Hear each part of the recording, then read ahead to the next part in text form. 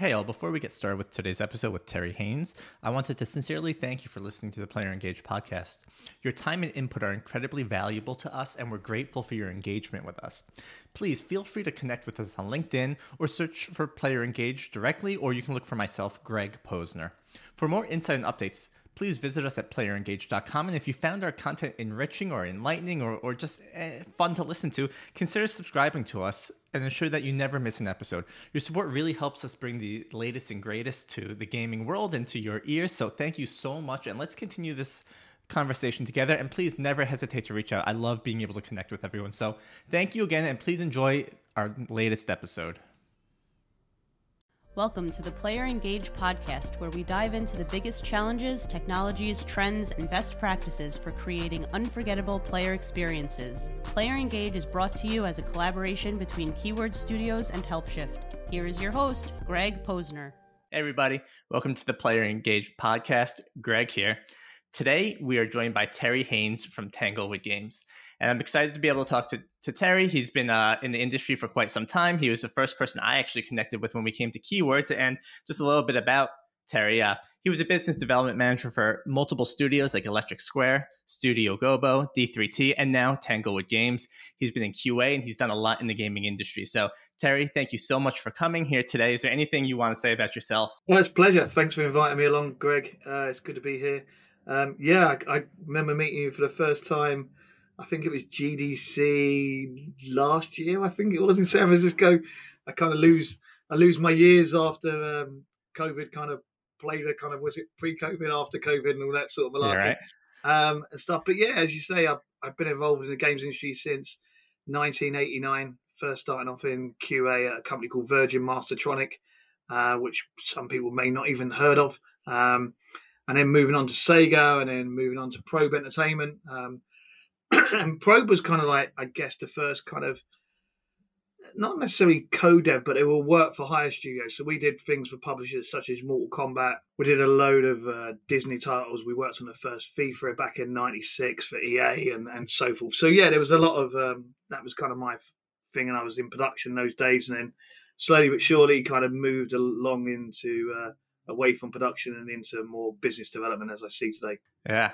And I'm excited to talk to you about the business development, because it may not make always the idea for the sexiest podcast out there, but it's one of these things that we talk about networking a lot on the podcast, because networking is an important skill set that you kind of got to hone and get perfect. And I remember when I first come to Keywords, I'm like, oh shit, who am I going to reach out to? And I came up with a list of names, and you were at the top, and I reached out to you and you got right back to me. I'm just like, okay, it's kind of like breaking the ice for the first time. So I want to make sure we talk about kind of the networking effect, what makes it so strong.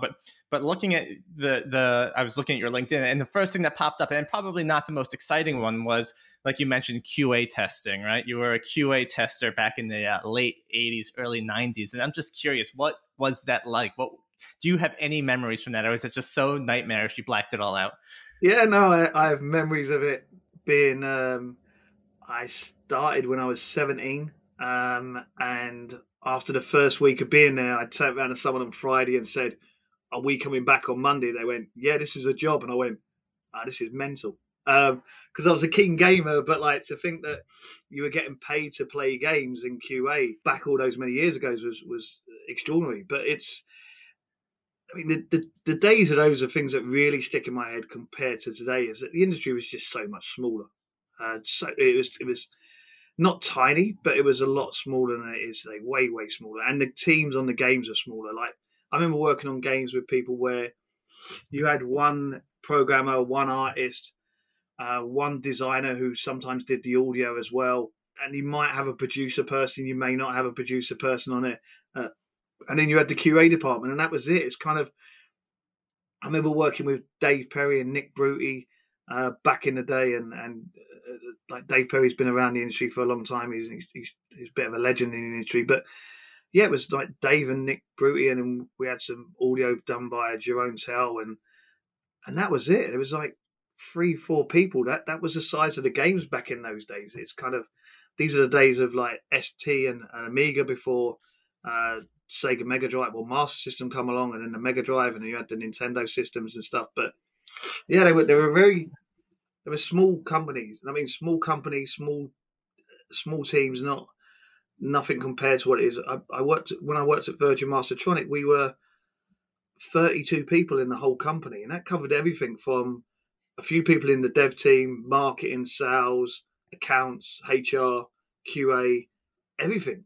You get 32 artists plus now on a game. Do you know what I mean? It's kind of the whole. It's a different aspect, but no, it was great to be a part of, and it was great to kind of be able to talk about those days and where it's come from, and how we went about making video games compared to the days now, and the mistakes that were made and the learning curve by that generation really has allowed the industry today. It's not, I mean, not, I'm not kind of waving my flag and it was all down to me and all down to people of my generation and my age. But I mean, we didn't have like production tools. We didn't have things like, I mean, waterfall and software to do stuff. It was kind of an Excel document, and how long do you think this is going to take you? And you put in 8 hours, 16 hours, or two, whatever, and then it kind of like it come out and go, right, that means it's going to finish then. It's like, oh yeah, we need to make those things happen quicker, because it wasn't like you're going, oh, let's put more resources on it. It wasn't an awful lot of people making video games those days. Most of, if not all of the engineers were self-taught in their bedroom. So there was, I can't remember exactly the year that I met someone who joined the industry that went to university to come into the industry. Everybody was self-taught. Do you know what I mean? So it was a completely different environment back in those days, but extremely fun, extremely exciting. Lots of young people living by the seat of their pants, trying to get stuff done, and yeah, it was a pleasure to be a part of it. Did you know this is something you want? Like, I'm just trying to imagine kind of what the gaming scene was like back then. Which, I mean, calling it scene might be doing it a lot of justice. But like, how do you get involved with something at that time, or how do you even know that it's going to be something, or you just take a chance? Yeah, no, I kind of fell into it. You know, what I mean, I left school at 16. Didn't go to college, didn't go to university. It was very different in those days. And I kind of got a job. I saw something advertised saying they're looking for QA at a local company, Virgin Mastertronic, and I applied for it. And there's no way that back then we thought the industry would be as big as it is today. It's impossible to kind of fathom. But I guess the only way you can kind of compare it is kind of like the early days, I guess, of TV and film. It's like people got into it. I got into it because I like playing video games. I'm like, wow, I can test games. I'm a keen gamer. I played a lot of games and stuff. And the people, my peers that were doing like the engineering side and the art side, the artists were guys and girls who were good at art at school, and then because everything was 2D, you know what I mean, and it was like stuff. So they like went, oh, I'm going to bring this, and I'm going to fall into it. I mean, we had people coming into the industry from like comic books and like 20th century AD. We had some artists who had worked originally on like Dread comic books and stuff, and they were using their skills and then finding that they could bring them into computerized, and they can go, hang about, I can do some stuff in video games here, because you're drawing something in 2D. You can use a computer to draw stuff in 2D. Animations were very kind of, I know, 8-frame walk cycles and stuff like that. And yeah, and I mean, I think the first game I worked on was on a Spectrum, and we had to get the whole thing done in 48K. Yeah, it was a different world, different beast back then, that's for sure. So then time goes on, right? You're doing different things with different companies. With you were a producer, you were in recruitment, you were at HotGen for a little under or a little over a decade. Yeah. Then you come to Electric Square, where you begin doing business development manager.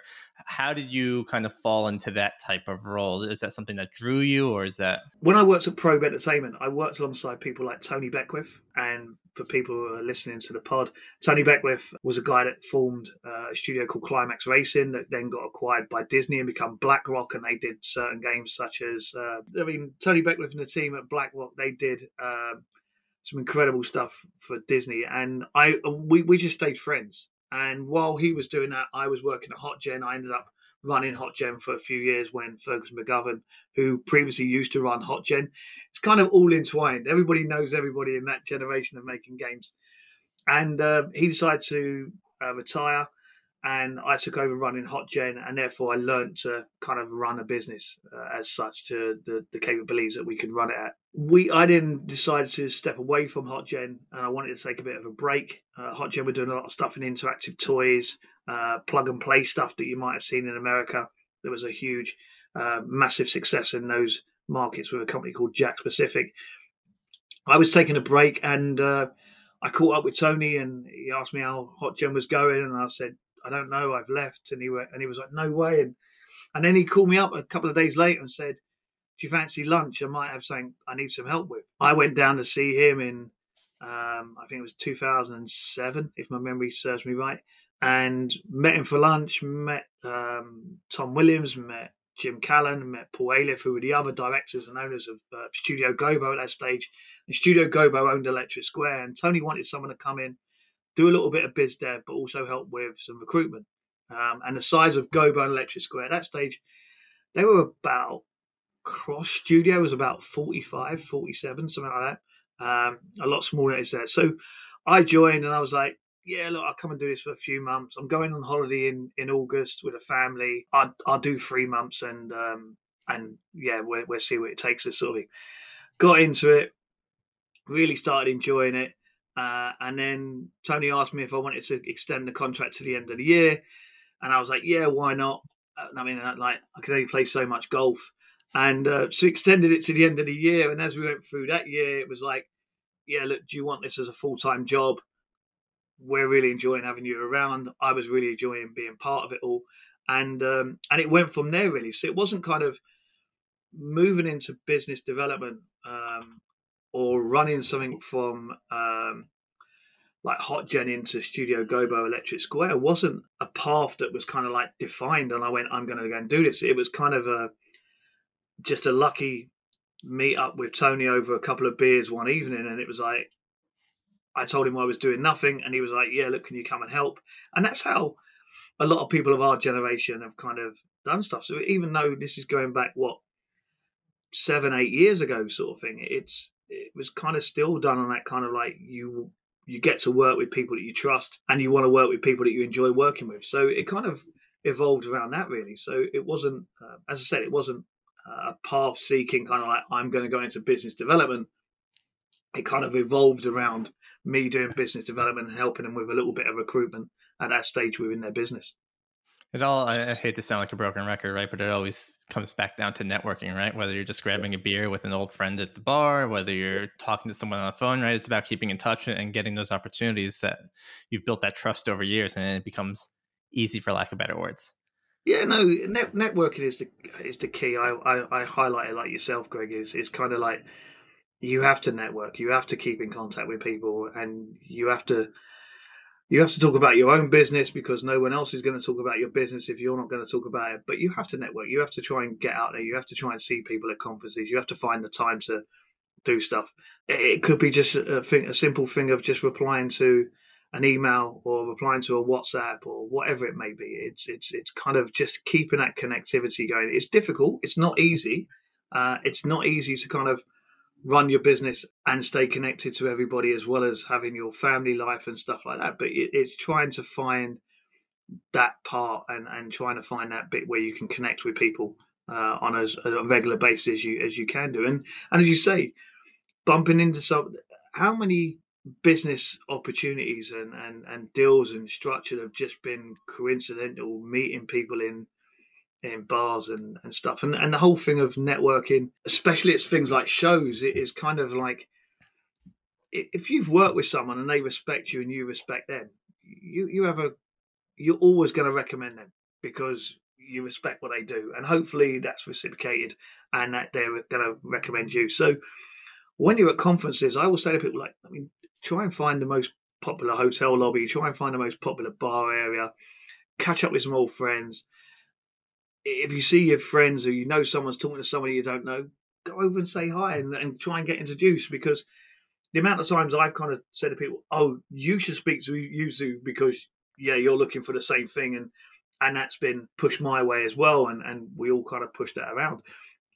It's mainly in those circumstances due to the fact that someone might be looking for something specifically that your business doesn't have and stuff, but you know someone who can help them and stuff. And if you're going to recommend someone to a friend or a business acquaintance, they're going to take your recommendation. It's kind of it's a lot better than cold calling and so forth, and it just goes a long way, because I'd like to think that if I was introducing you to someone, Greg, or you was introducing me to someone, people are going to respect your introduction, and they're going to go, well, if Greg says you're cool, then I should speak to you. And I like to think that people think that, I know if Terry says you're cool, then yeah, we should have a conversation and stuff. So it's the key to everything. Networking is the key to everything, especially for my line of business.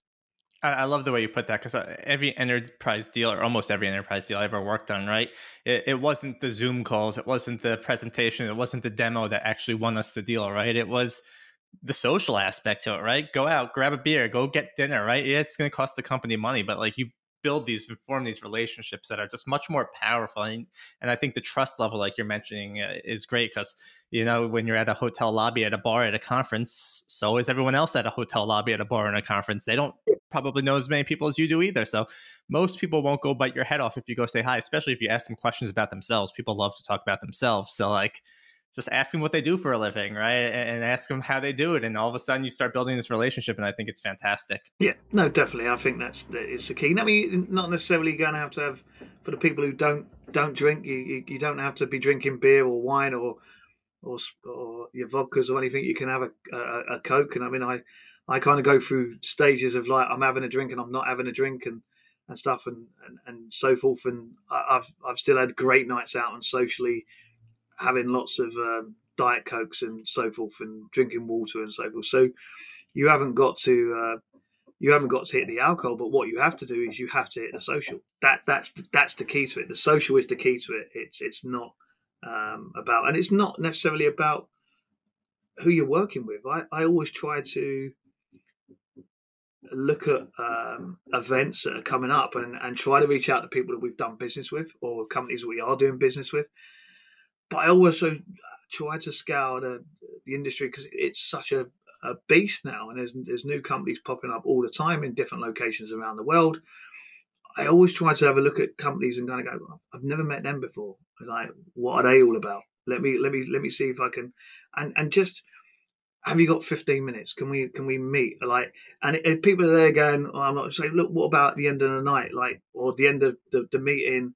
I'm going to be in, I don't know, let's use GDC, for example. I'm going to be in the W or the Intercontinental or the Regis. Are you going to be there? Yeah, great. Well, I'll come and say hi and we'll have a 15-minute chat and see where it takes us. And if it's not the right thing for either party, then it's not the right thing for either party. But you've made another contact and stuff. And the other thing I always say to people is that I am who I am and you are who you are. Yeah, and I've worked at Electric Square and Gobo and D3T, and I wore those badges and I wore that with pride. They were great companies, and they still are great companies. I've got lots of friends there, and I still talk to those people on a regular basis. I'm now working at Tanglewood Games. That doesn't change me as an individual, and Tanglewood Games offer a different service than those companies offer. So, me keeping my connections and companies that I might have spoke to in my Gobo days or Electric Square days or D3T days that didn't really fit what those companies were offering may change now from a Tanglewood point of view because Tanglewood are a different entity and so forth. And I always say to people, don't always kind of connect with people because it's the company who it is. Connect with people because they're people. You know what I mean? Because those people, more than likely in their career, will move on to a new venture, will move on to a new company, may go and start up their own business. The days of our parents and our grandparents working at a company for 25 years and getting a little carriage clock to sit on their mantelpiece, they've gone. They've gone in 25, 30 years of business. People are probably working for at least probably, I don't know, 6, 7, 8, maybe even 10 companies and stuff. And so, yeah, it's more about meeting the people than it is, as well as much as it is about meeting the companies. It's about meeting the people because if someone moves to another client, then or potential client, then that gives you the in into that organization. And that's why it's important to build trust as an individual, not necessarily a company that you're representing, because then you trust the person, right? Maybe it's not the best fit for the product we're trying to push you, but it's my job to be honest with you and sell you that. But let's talk a little bit about games because, you know, when you're a co-developer, you often don't quite, people might not quite understand the types of games that you're building, right? I remember when I started at Keywords, I'm just like, what types of games are they making here? And then you look at the list, you're just like, wow. So I feel like Electric Square, Gobo, D3T were some of the Keywords larger studios. Are there specific games, and I don't even know if you're allowed to talk about this, but let's give it a shot here. Like, Are there specific games that you remember being a part of, or at least like seeing in the studio that you were like, wow, that's awesome, I can't wait to play this or give it a shot?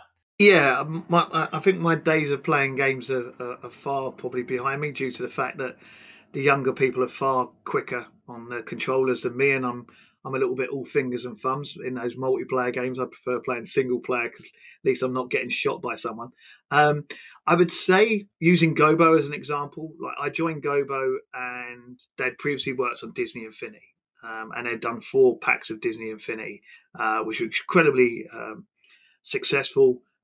Great games, really well reviewed, really well respected from the industry, and they sold really well as well. The Metacritic on those games were 80 highs and into 90s. So sometimes the industry will look at that and go, "Oh, you've made Disney Infinity," and they just think it's a family-oriented game. You're kind of pigeonholed into like, "Oh, if we want to make a family-oriented game, we should go and speak to these people because they make family-oriented games."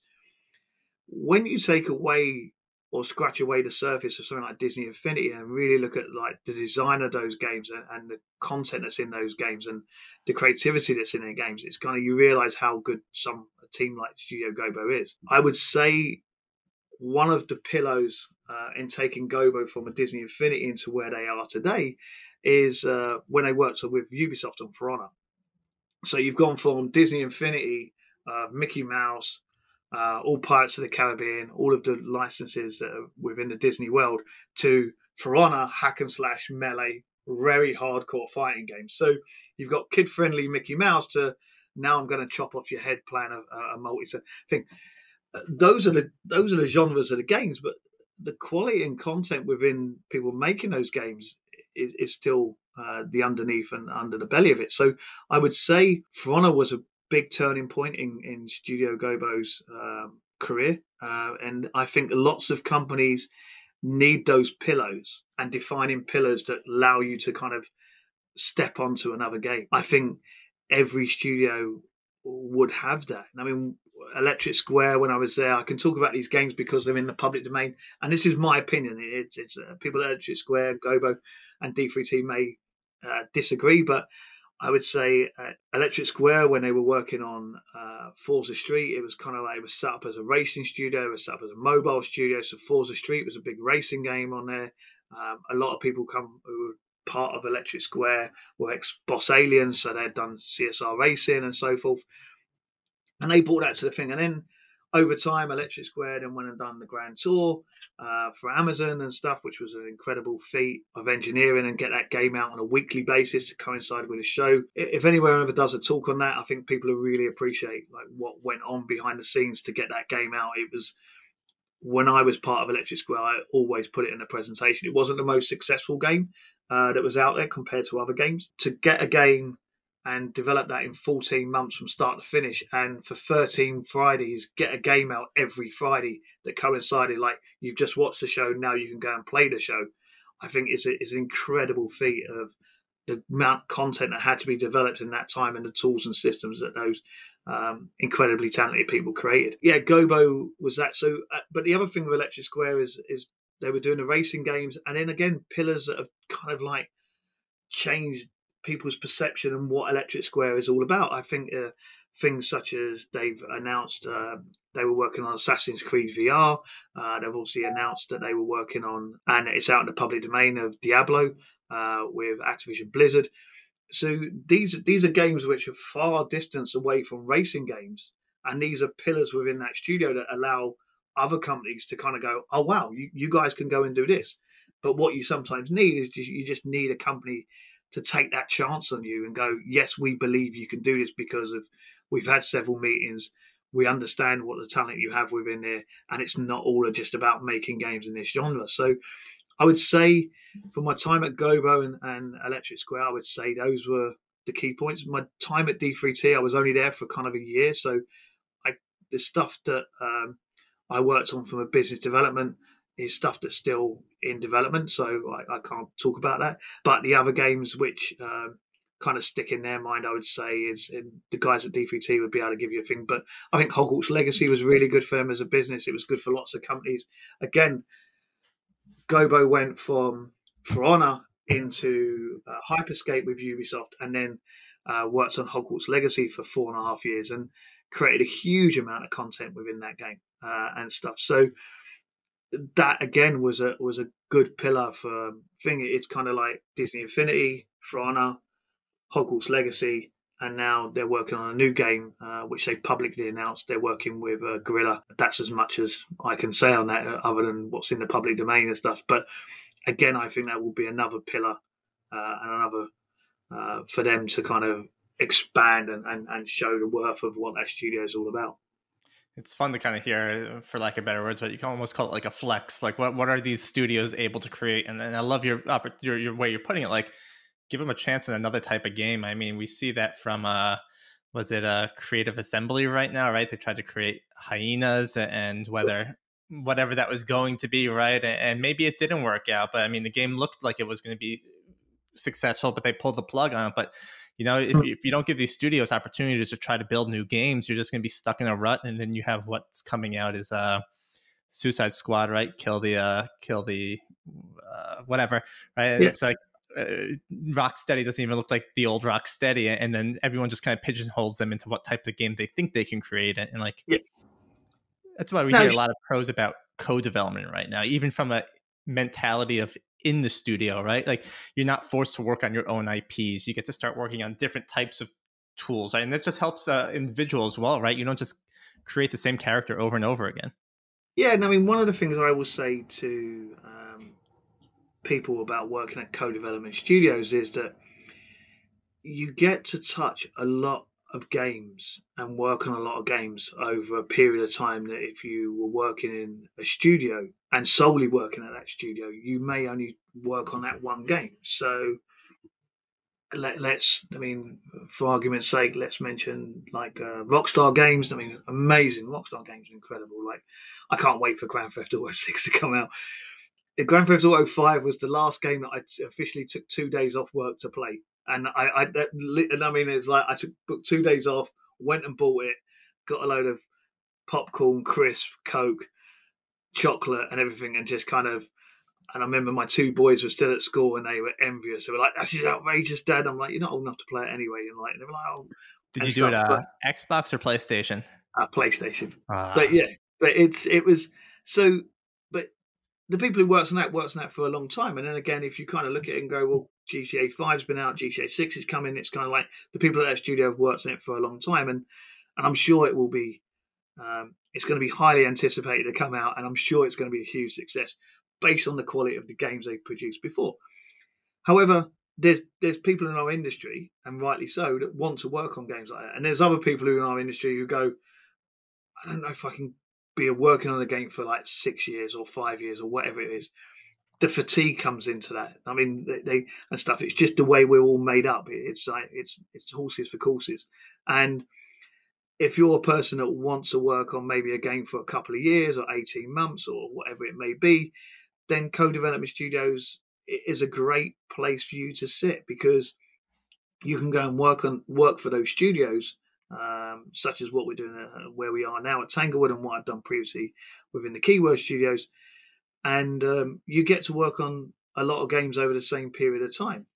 You may not have exactly the same amount of input into that game as someone who's worked on it for a big period of time, but it's that kind of mentality. It's kind of like, if people are working on the same thing all the time, they sometimes go, I'm a bit bored. I need a change.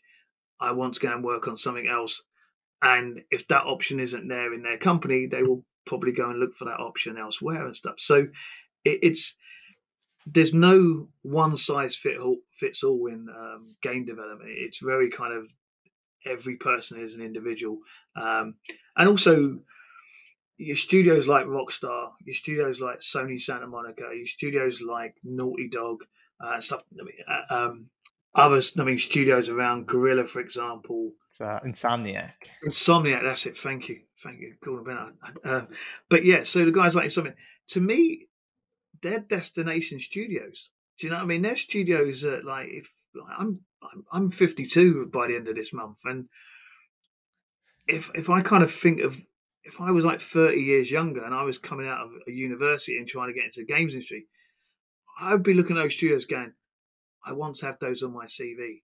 They're destination studios. I know co-development studios are working very hard to become destination studios. It's always going to be a tricky hurdle to climb and get over for those studios. But they're studios that people go, I want to work at that studio. I want to work at those studios. And I'm sure there's more up and coming studios out there as well that have got games in development and stuff. There's a few that I can think of, but I won't name because they're working on products and their product's not out at the moment. But I mean, if you're young and enthusiastic and like everybody is in the games, we're all enthusiastic.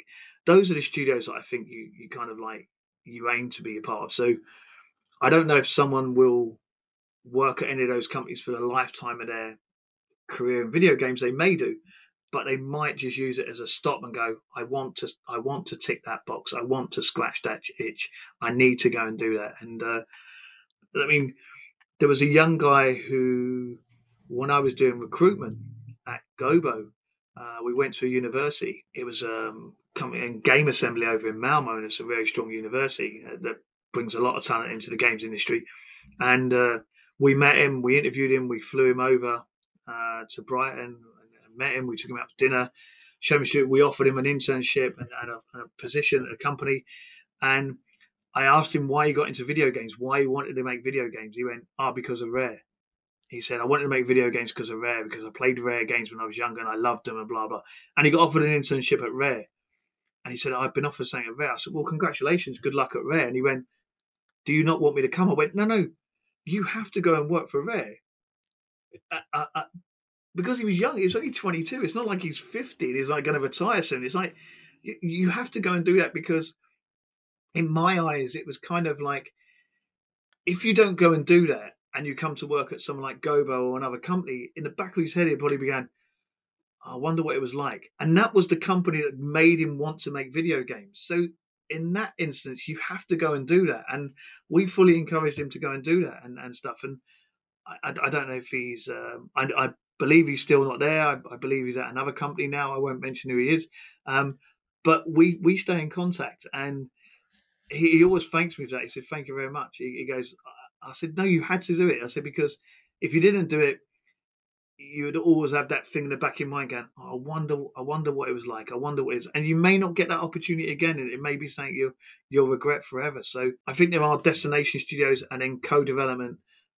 There's going to be a group, and there's going to be masses of people who want to work for co-development studios and so forth. And some people might want a bit of a mix of both.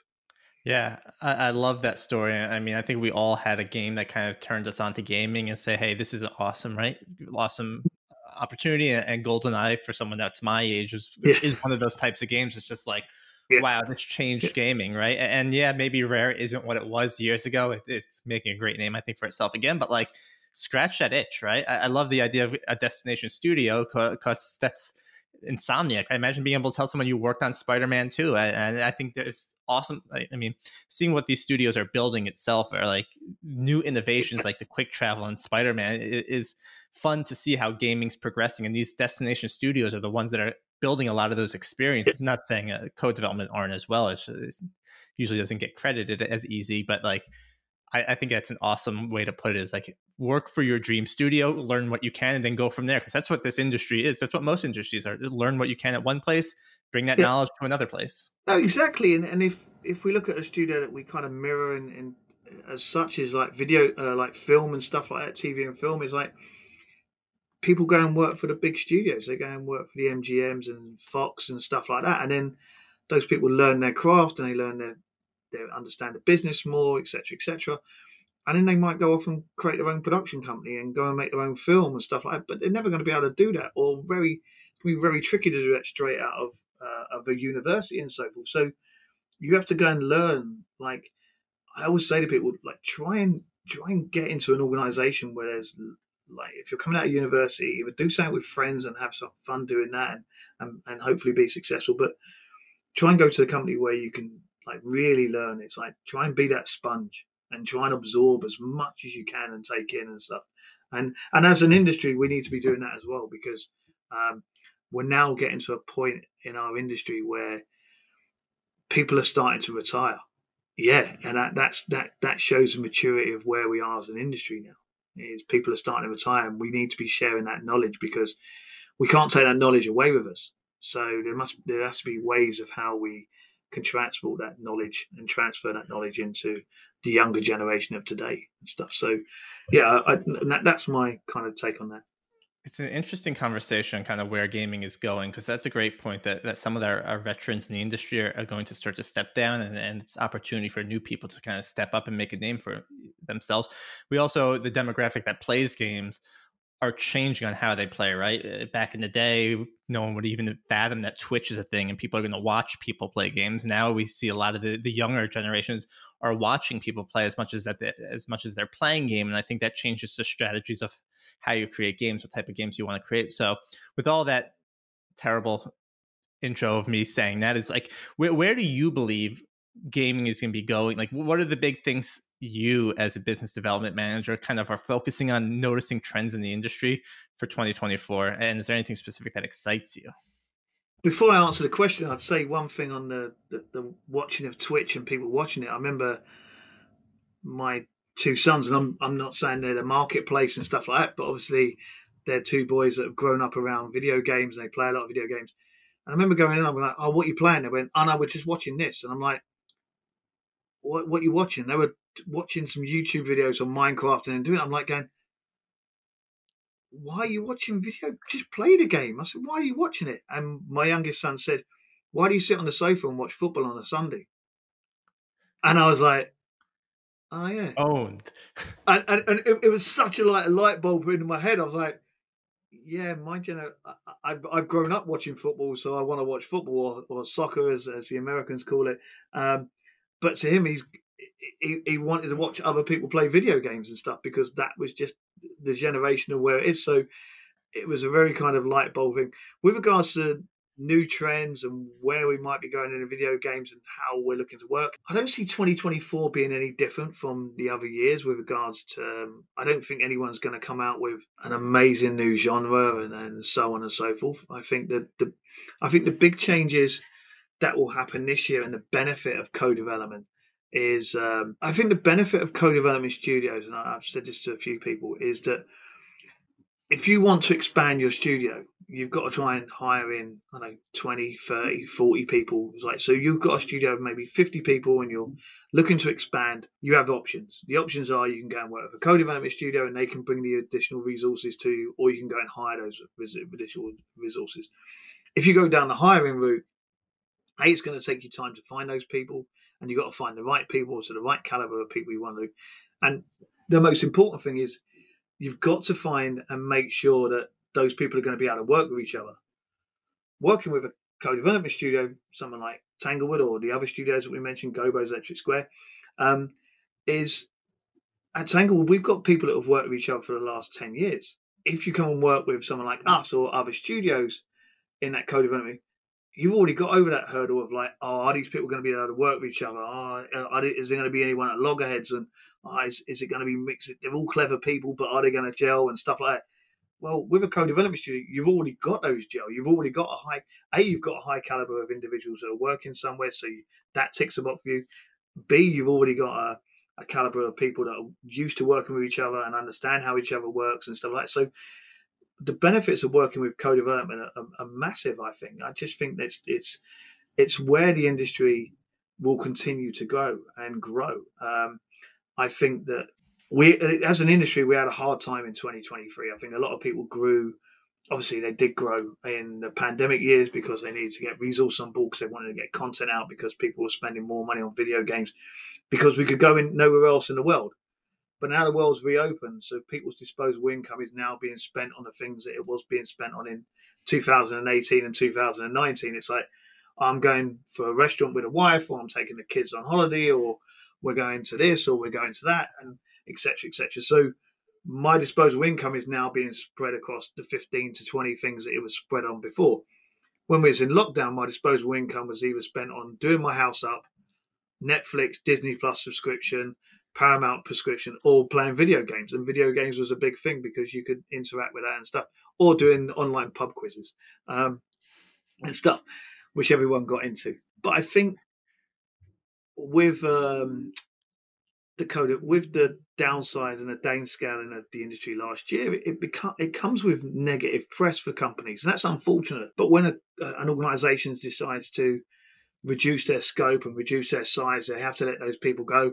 That comes with the negative press that comes with it, and the press jump on that bandwagon, and rightly so and stuff. And as an industry, we're out there trying to support each other. Everyone via LinkedIn is like, oh, we've heard this is going, and I think the industry has really tried to help those people who've been unfortunately have been let go from wherever they were previously working, and try to come together as an industry and be stronger for it. I think going forward, I think people might be looking at that and kind of going, well, we only want to get to an internal team of X big, and that X could be anything. There's no magic number on that. It could be 50 people, 100 people, 150 people, whatever. I think I'm going to be surprised if I see internal studios get over like 150 people, even for the big studios. And the reason for that is I think they will get to a number where they kind of go, yeah, we're happy with this. We can keep this internal studio. We can have this burn rate, etc. And we're just build our team with external resources to make the game. And then when the game comes out, or when that external resources contract finishes, when I was at Gobo, and then I was at Tanglewood and Electric Square, when Gobo and D3T, when we finished working on Hogwarts Legacy, and D3T finished working on Hogwarts Legacy, and Tanglewood finished working on Hogwarts Legacy, and Red Kite was working on it, and Certain Affinity were working on it, when all those external studios were there, there was no bad press towards Warner Brothers. I mean, no one wrote, oh, Warner Brothers have got rid of these studios. That was part of our contract. That was part of our agreement. Everyone knew what was happening.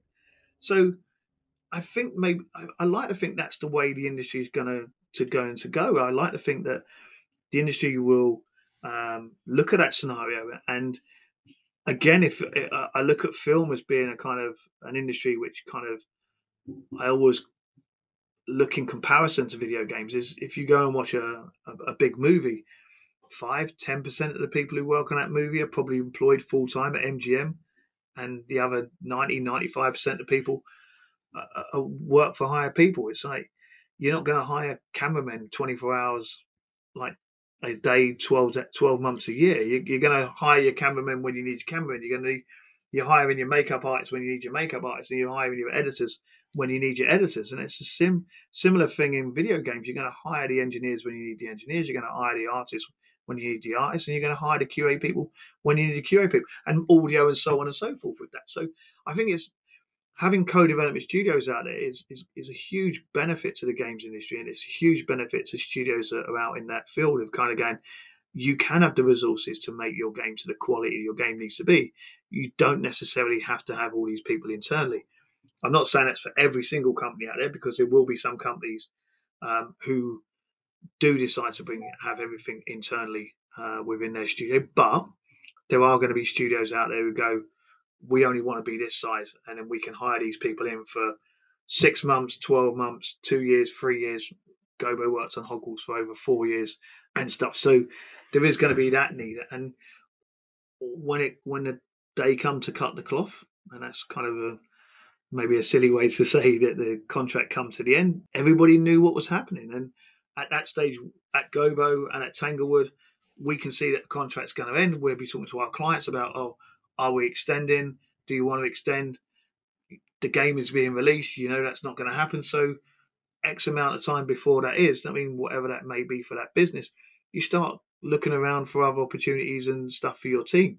And so I think co-development has huge advantages. But I'm saying that from a co-development point of view, but I do believe it has huge advantages for people with regards to, like, you can turn it on and turn it off when you want to, and you'll get an experienced team that know how to work with each other and know how to dig into the trenches when the trouble kind of comes along, and it does, unfortunately. Video games are hard to make. Yeah, and I think with that being said, right, you're going to need a good business development manager at the end of the day, right? Because if there's more of these co-development studios that are being built up, right, it's going to come down to the type of talent that you have on board, with the type of games you can create, the portfolio that we were talking about earlier, and also kind of, again, your network, right? Who are we actually selling these games to? Are we able to go to Microsoft? Are we able to go to Sony? Are we able to go to these people and get business there, right? Because I think there are a lot of pros to co-development, but we don't often talk about the cons of pro development. I actually can't think of many other than maybe you don't internally have the resources, but when you're just trying to create a game, right? Like here are your specs, go create your game. Say in the co-development world that I've always been in, we've always joined a product. We've not been the lead developer on it, so we've not kind of a product has normally come to us where, for example, when we was at Gobo, we joined For Honor on the day that it got released and worked on the DLC stuff. We joined Hogwarts when it was about a year and a half in development, so Avalanche would already have something up and running. A lot of companies that we work with now within the Tanglewood world are kind of going through a pre-production, may get to a vertical slice. They found that fun within their game, and now they're kind of going, "Oh, we found the fun." And saying you found fun and finding fun it's kind of like how long's a piece of string. It's difficult, but once they found that and go, "This feels really really good. We need to build more of this." That's where they then go and look for co-development studios to do it. So it's about offering the right resources at the right time. And the only way you get to offer the right resources at the right time is by networking and keeping that communication loop open of where potential opportunities are coming. So it's, for me, it's not about, oh, what I'm talking to you on a Friday, what do you need on a Monday? I'm having conversations with people about, look, this is our roadmap for 2024. We have some availability here. We have some availability in the second half of the year. What's your roadmap looking like? And those conversations 6 years ago were kind of alien to a lot of people, going, "Oh wow, we're really trying to plan ahead and stuff." And it's like, yeah. And now it becomes a norm where people are talking about, "Oh, we might need some help in January 2025," and it's just like, okay, fair enough.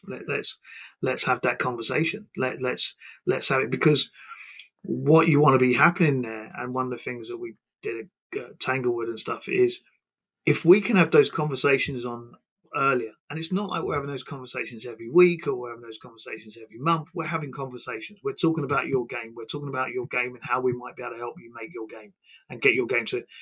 During that period of time, what it allows us to do as a developer, it understands a vision of what your game is all about.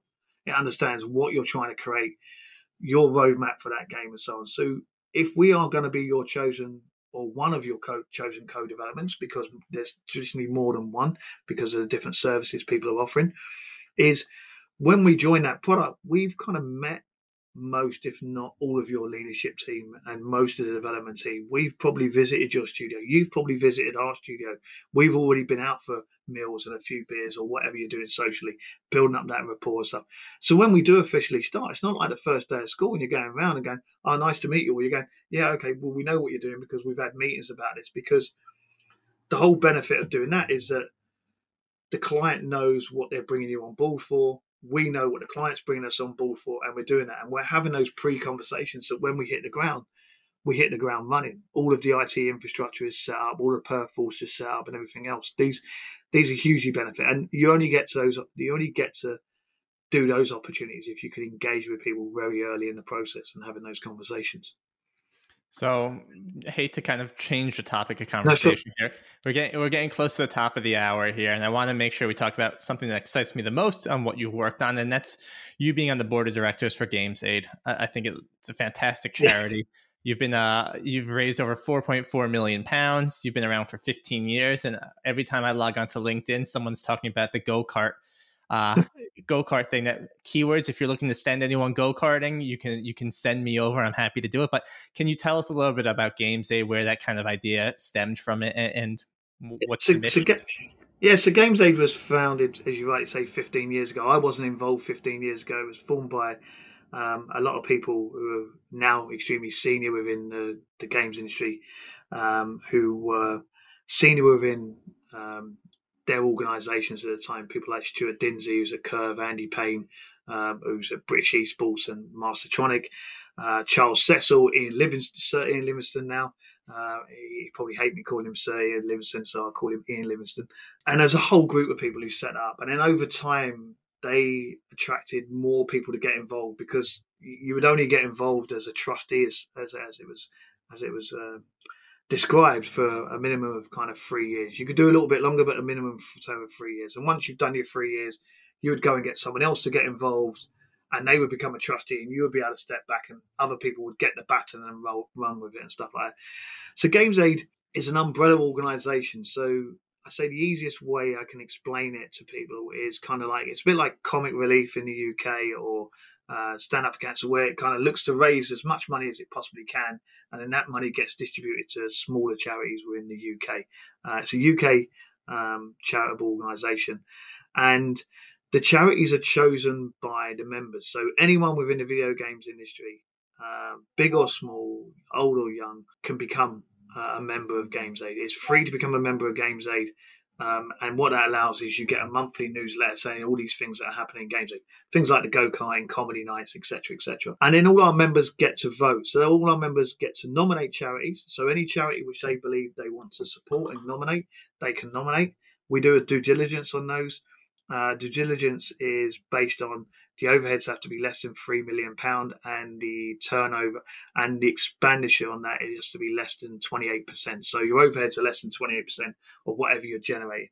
If you generate over 3 million, you kind of fall outside the gate, because we're looking to support those small local charities, and those small local charities will be doing anything from children with severe disabilities and born with maybe short lifetime expectations, up to charities where they're looking after people who unfortunately might find themselves homeless from the ages 16 to 22 and stuff. So there's different charities around the country that are different. And then once they go through the due diligence, we then have a voting process, and every member gets to vote. And then the 5 or 6 charities, depending on the funding that's happened that year, the highest votes, they become our selected charities for that year. So they then, from April through to March, the charities are selected, and whatever funds are raised for that year, then that gets equally distributed across the charities. And then again, we go around the cycle, and every year we get to vote again and vote again and vote again. One of the first charities that Games Aid supported was a charity called Special Effect, which everyone has probably heard of Special Effect worldwide now. But they create specialist controllers with young children and adults with severe disabilities and so forth. So people playing FIFA or Forza with their eyes, to like head and neck controllers where people are playing, which is an incredible charity. And they were the one the first that we supported and so forth. And we've allowed them, well, not us allowing them, but we've I'd like to think provided them with a platform and an engagement within the games industry, that the games industry has really absorbed them, because they are making games accessible to everybody, and they're an incredible bunch. And we still work very close with them. They're not one of our charities we support at the moment, because they've gone outside the funding window, but we still speak to each other on a regular basis, just due to the relationship that we have. And to be honest, we still speak with most of the charities that we supported over the years on a regular basis and stuff. Events that we do, we just try to bring people together and have fun, and try to, on a serious note, explain why we're doing and what we're doing. And the reason I got involved with games is because in Games Aid is because the games industry has been really good to me. I joined when I was 17. I left school. I got in QA. I'm still doing this now at nearly 52. Come April, it'll be 35 years I've been in the games industry. And I've been to some amazing cities around the world. I've been to some amazing conferences. I've met some incredible people I'd never even dreamed of meeting and stuff like that. And yeah, and I've been very, very fortunate. And I always thought that I wanted to give something back. So I've been a part of Games Aid on 2 different stages for 6-7 years, back in 2016 to 19, and then more recently 20 through to today, and stuff. But my tenure is coming to the end soon, so I'm going to have to step down after doing my bit, and hopefully rope in some more people to kind of carry the baton on. But it doesn't mean I'm stepping away. On a day-to-day basis of running Games Aid, yes, I'll be stepping away from it. But on a basis of helping putting on events such as the go-karting, the comedy nights, the gang in the van, the develop tombolas and things like that, yeah, I'll still be involved with them. It's very difficult to leave that stuff behind once it kind of grabs you. It grabs you by the heart, and you kind of go, yeah. I mean, this industry is a great industry, and we all do very well. I mean, we've all had. I mean, financially, or not just financially. I was wrong there, really. We just all do well because we're working in an industry that we love. Do you know what I mean? There's not many people who probably go to work every day of the week and go, yeah, this is fun. This is really fun. It's like we make video games. We're making entertainment. It's like it's the greatest thing that I've been fortunate enough to be a part of in my working life. And I don't think many people, when I speak to my mates who don't work in the games industry, they've had different jobs doing different things, and they go, "You're incredibly lucky," and I'm like, "Yeah, no, I'm lucky." And so, for being lucky and being part of Games Aid just allows me to offer something back and going, "Yeah, look, the industry's been good to me. Let's try and bring the industry together that can raise some funds and help people who are a little bit less fortunate at that time in their life and stuff, and try and give people a bit of a better enjoyment, and hopefully give them some exposure to video games in some shape or form, and so forth." So I'd love to get Keywords involved. I'm talking to Joe Binion about the go-kart, and I'm talking to him about the golf. I would love, and this is a prime, I'm going to use this. I'm going to use this platform now to sell. So this is a prime example, right, where I look at Keywords and Electric Square come and do the go-karting, Studio Gobo do the go-karting, D3T do the go-karting / Coconut Lizard. Those studios are big studios. They all employ over 150 people, right? So they will go and do the go-karting because it's only 4 people in the team. So they have enough resources to get 4 people who are excited about go-karting year in, year out, and they will continue to do that. What I see from Keywords' point of view in using them as a basis, or even someone like Virtuous or something like that, is that Keywords have a lot of companies in the UK specifically because that's where it takes place. Or if they want to fly you over to the go-karting, Greg, and then stick you on a plane, that'd be great.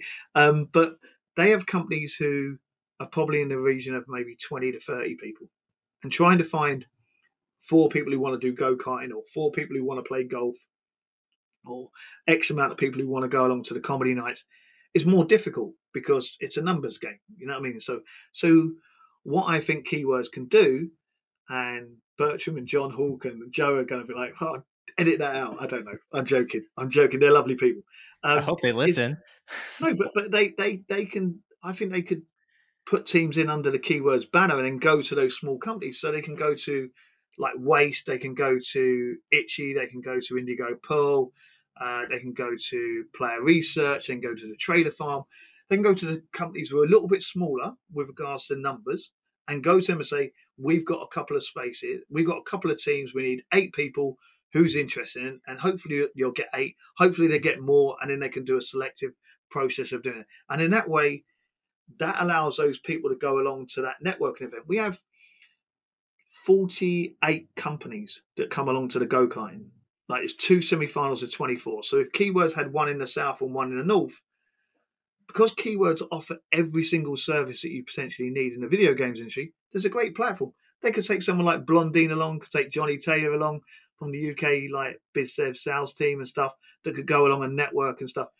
I know companies, and I won't name who they are, but I know companies that have gone along to the go-karting as a developer, met a publisher, and they're doing a game with that publisher now. And that's based on the figure. And I said to them, "You need," and they went, "Yeah, we need to make a donation to Games Aid because it wouldn't have happened without Games Aid." And I went, "Yeah, look, you paid for your go-karting." But it's a prime example that networking isn't just about going to a hotel lobby on a big GDC, DICE, XDS, whatever the conference may be, Pocket Gamer. Networking can be in other elements, and sometimes in those more casual, kind of relaxed environments, it can work. People are a little bit more kind of, "Yeah, look, we'll have a conversation about this." They're a little bit more open to and having conversations and stuff. So, yeah, I'd love to see companies like Keywords get involved. I'd love to see companies like Virtuous get involved. I'd love to see people, organizations that have bigger, like they're a big organization that has multiple studios, and going, "Oh, well, we can't get enough out of this studio, want to go." And it's like, well, open this up to all your studios. Hopefully if you've got 8 studios, hopefully you'll get one person from each studio. You'll be able to have 2 go-karting teams. You'll get branding and then stuff like that, and so forth. So yeah, that's my bit on Games Aid. I love it, and I will push for it internally as well. But going back to the original point, right? I love just the giving back, the helping of charities. I think that we are in fortunate places, and it's very nice to be able to look and say, "Hey, I want to help people out." And I think that's the importance of this industry. I think it makes it stronger, no matter what industry it is. When you're helping out people who want to be involved, right? It makes it a stronger thing. And I love that you do it, and I love that you help, and I think you deserve deserve all the credit in the world for putting these events together, and the team that's helping you with that. I think, Yeah. you know, accessibility, gaming for all, kids who are between 16 and 22, right? It's hard for them to find homes when they're out there. And I think supporting him is the most noble thing that we can do as people. And I credit you for that. No, it's incredible. It's very humbling. It's very, yeah. It's just brilliant. I love it. I love every single thing, even when you're busy at work and you're traveling around the world. And I do a lot of that and stuff like that. I always find time to get involved with the games day stuff because it's just so important in my mind. It's just so important and stuff. And if anyone is interested in helping Games Aid in any way or getting involved with any events we do, please go onto LinkedIn, look for Games Aid as an organisation, get in touch with Gina Lorenzo or Lily Rimington, who are coordinators, and there are full-time members of staff. They will be able to kind of direct you into stuff. We have a thing we call it Games Raid now. We used to call it Gang in a Van, but it was kind of like, well, that didn't really kind of work. But we're calling it Games Raid, where what we do is once a year we hire a lorry, and for the last few years it's been me that's been driving it around London and the south of England, and we go to publishers and we turn up there and it's all coordinated with them beforehand, and we say, look, if you've got any old games or old t-shirts or old swag or merchandise or anything that's just sitting in your warehouse, sitting in your cupboards, gathering dust, that you can donate to us. And we fill up this van with a load of stuff, and we end up selling that, reselling that via eBay, or we take it to the Develop Conference in the UK or EGX in the UK, and we run a tombola, and it generates money. The tombola last year, EGX raised £23,000 over like 3 days. The one at Develop raised about £7,000 or £8,000 over 2 days. So if anyone in the publishing side wants anything to develop, donate and stuff, please get in touch with the Games Aid team. If you're interested in getting involved as an ambassador, helping, doing an event, doing a bake-off, doing anything that's just fun, just do something that's fun. Do a 24-hour stream or whatever it may be. It's like, please get in touch with Lily and Gina. Reach out to myself. I can always put you on to those people directly and stuff. And we're all. And I always say the most important thing is become a member. Become a member of Games Day, and because the members make the difference. They're the people who nominate the charities, and we've supported charities that I've never heard of because they've been local charities in local towns or local cities. I'm based in London. I don't hear about a local charity up in the northeast of England or the northwest of England or in Birmingham in the Midlands and stuff.